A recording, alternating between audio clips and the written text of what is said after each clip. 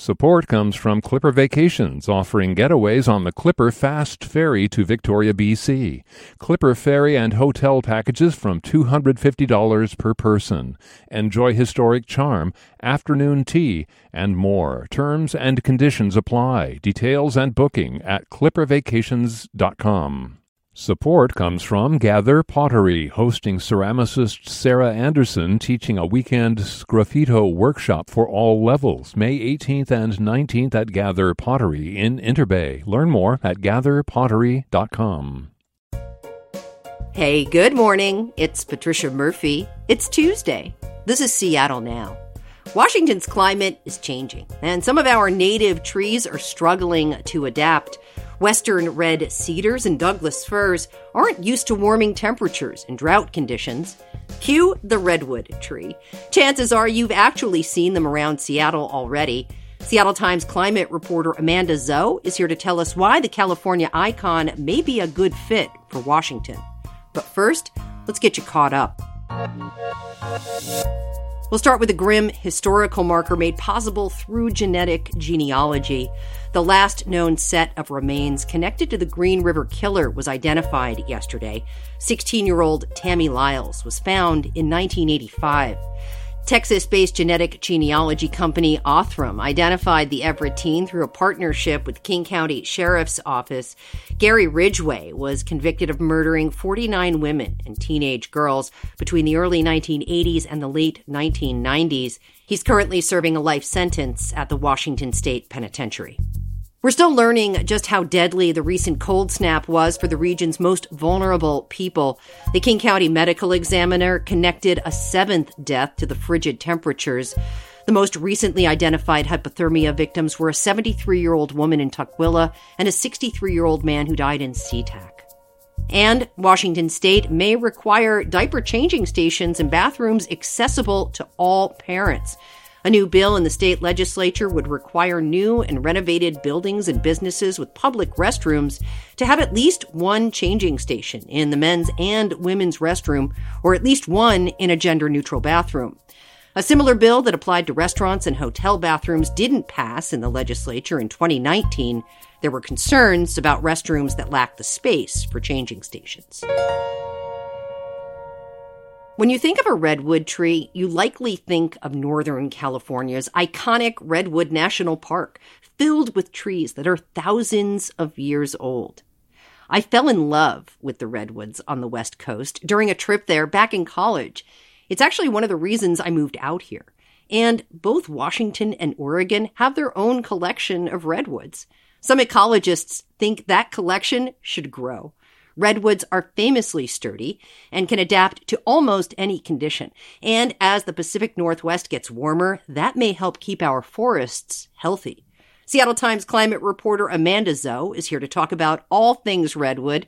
Really appreciate you joining us, Amanda. Thanks for having me.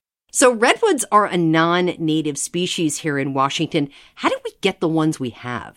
It's actually really not that complicated. Essentially, humans moved them here. Mm-hmm. And so what I learned from reporting this story is that there are redwoods all over the Pacific Northwest, both ornamentally. You know, someone was like, this is a beautiful tree. I want to move it here. I want people to admire it. But then also a small amount of farmers have actually started growing them commercially.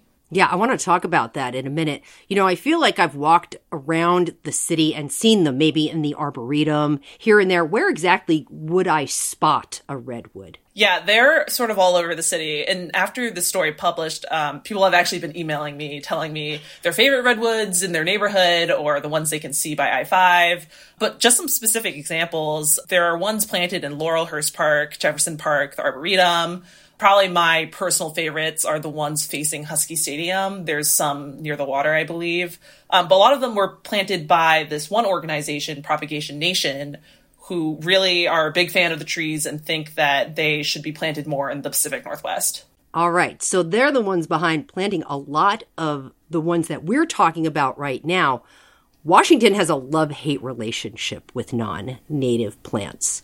Let's talk a little bit about that. What has worked and what hasn't worked here? Yeah, so something I learned reporting the story is a lot of the self-described tree people I talked to said, You might not know this, but there are actually redwoods everywhere in Washington. And the reason that is that people have been experimenting with planting non-native species for decades, And some really basic examples in Washington outside of trees is Himalayan blackberry, which is sort of the, great example of the plant that has caused us a lot of nuisance as much as, we love eating them during the summer. But then also like maybe another example is like apple trees. They didn't come from Washington. They were planted here and now they're a big part of our agriculture.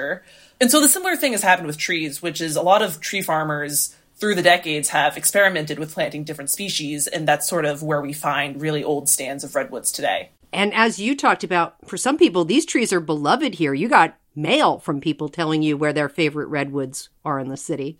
Yeah, I mean, they're certainly an iconic species. Like, they're probably maybe the most charismatic tree. So, and we know in California, there are a lot of really passionate people devoted to saving the species. Of course, we have our own lovely, iconic trees. Our forests here are largely populated by western red cedars and Douglas firs. As our climate changes, Amanda, how are these native species doing? The extent to which climate change will affect them is definitely still being studied. But, the long and short of it is that they're not doing great. Our temperatures have gone up. There have been more droughts. The western red cedar has seen die-offs in recent years. And those are really important trees to tribes here. So it's definitely something where we don't really know the extent to which that the damages are happening now. But we know that things are getting drier, hotter, and that's challenging our forests. And also wildfire, Whole nother beast. Absolutely. Absolutely. Our trees and forests are, like we've been talking about, pretty important to people here in Washington.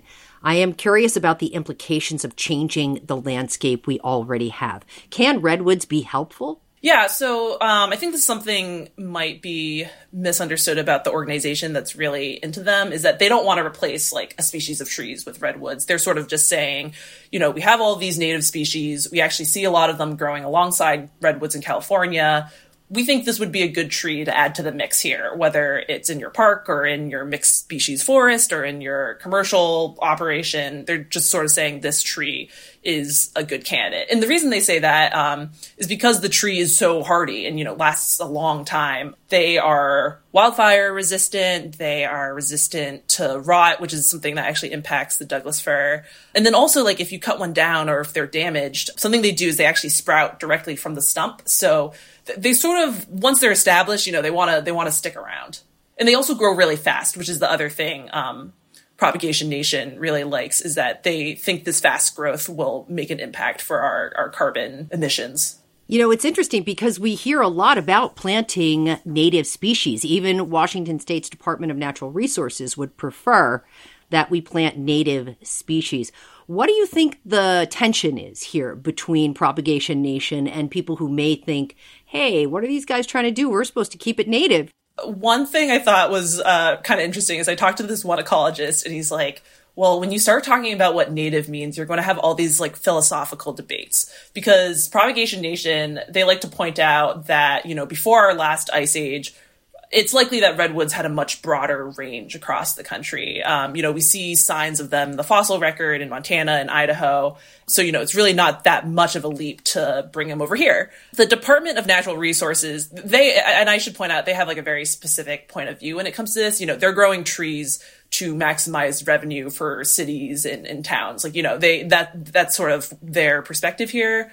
They're sort of saying, a forest isn't just the trees that we're growing. It's a habitat for other plants in the understory, for birds, for, random insects. And, given that we can keep the species the same, that's our preference. And so they're saying we want to stick with Douglas fir because that's what the other species are used to.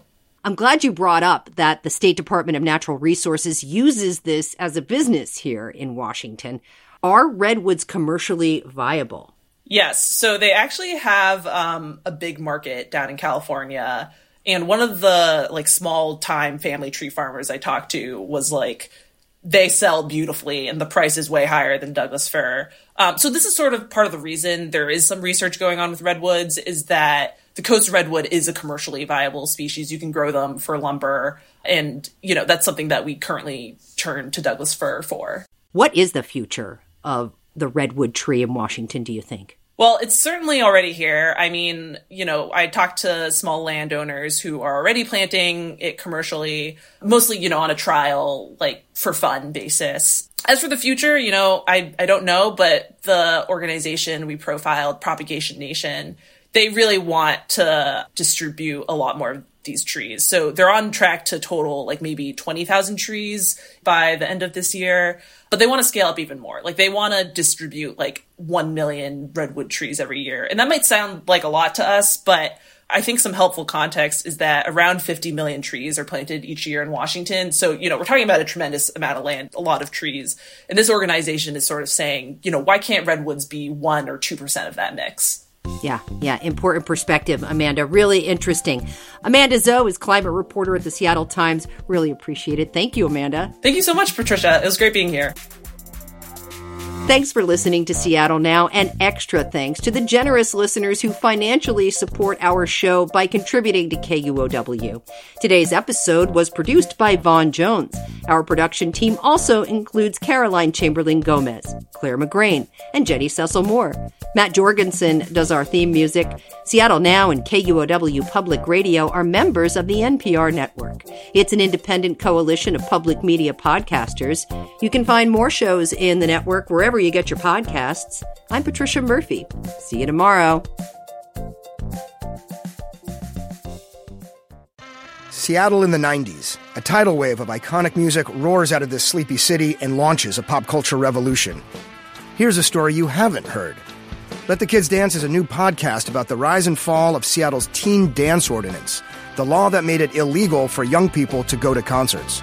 A story of moral panic, grassroots activism, and an unstoppable music community that fought for its freedom. Listen to Let the Kids Dance from KUOW and the NPR network.